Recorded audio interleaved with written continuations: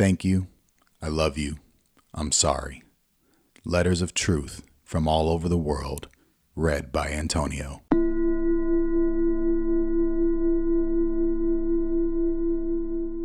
Dear Miss Castrone, thank you so much for all you're doing right now in this ridiculous time. I know that you have 2 kids at home, and you are taking the time to teach my son, as well as his classmates. We have bonded in the past and shared experiences with our boys at parent-teacher conferences.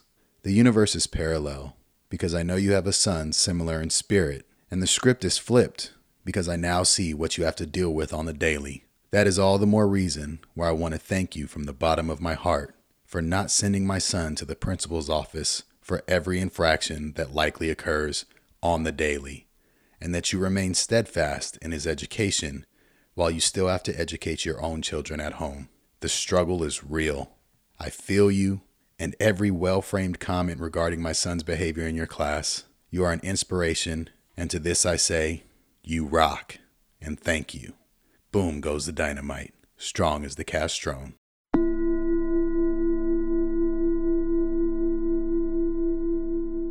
Thank you to all of the authors for sharing their letters of love.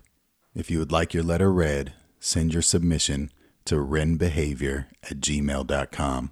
That's RENBEHAVIOR@gmail.com. And as always, thanks for listening.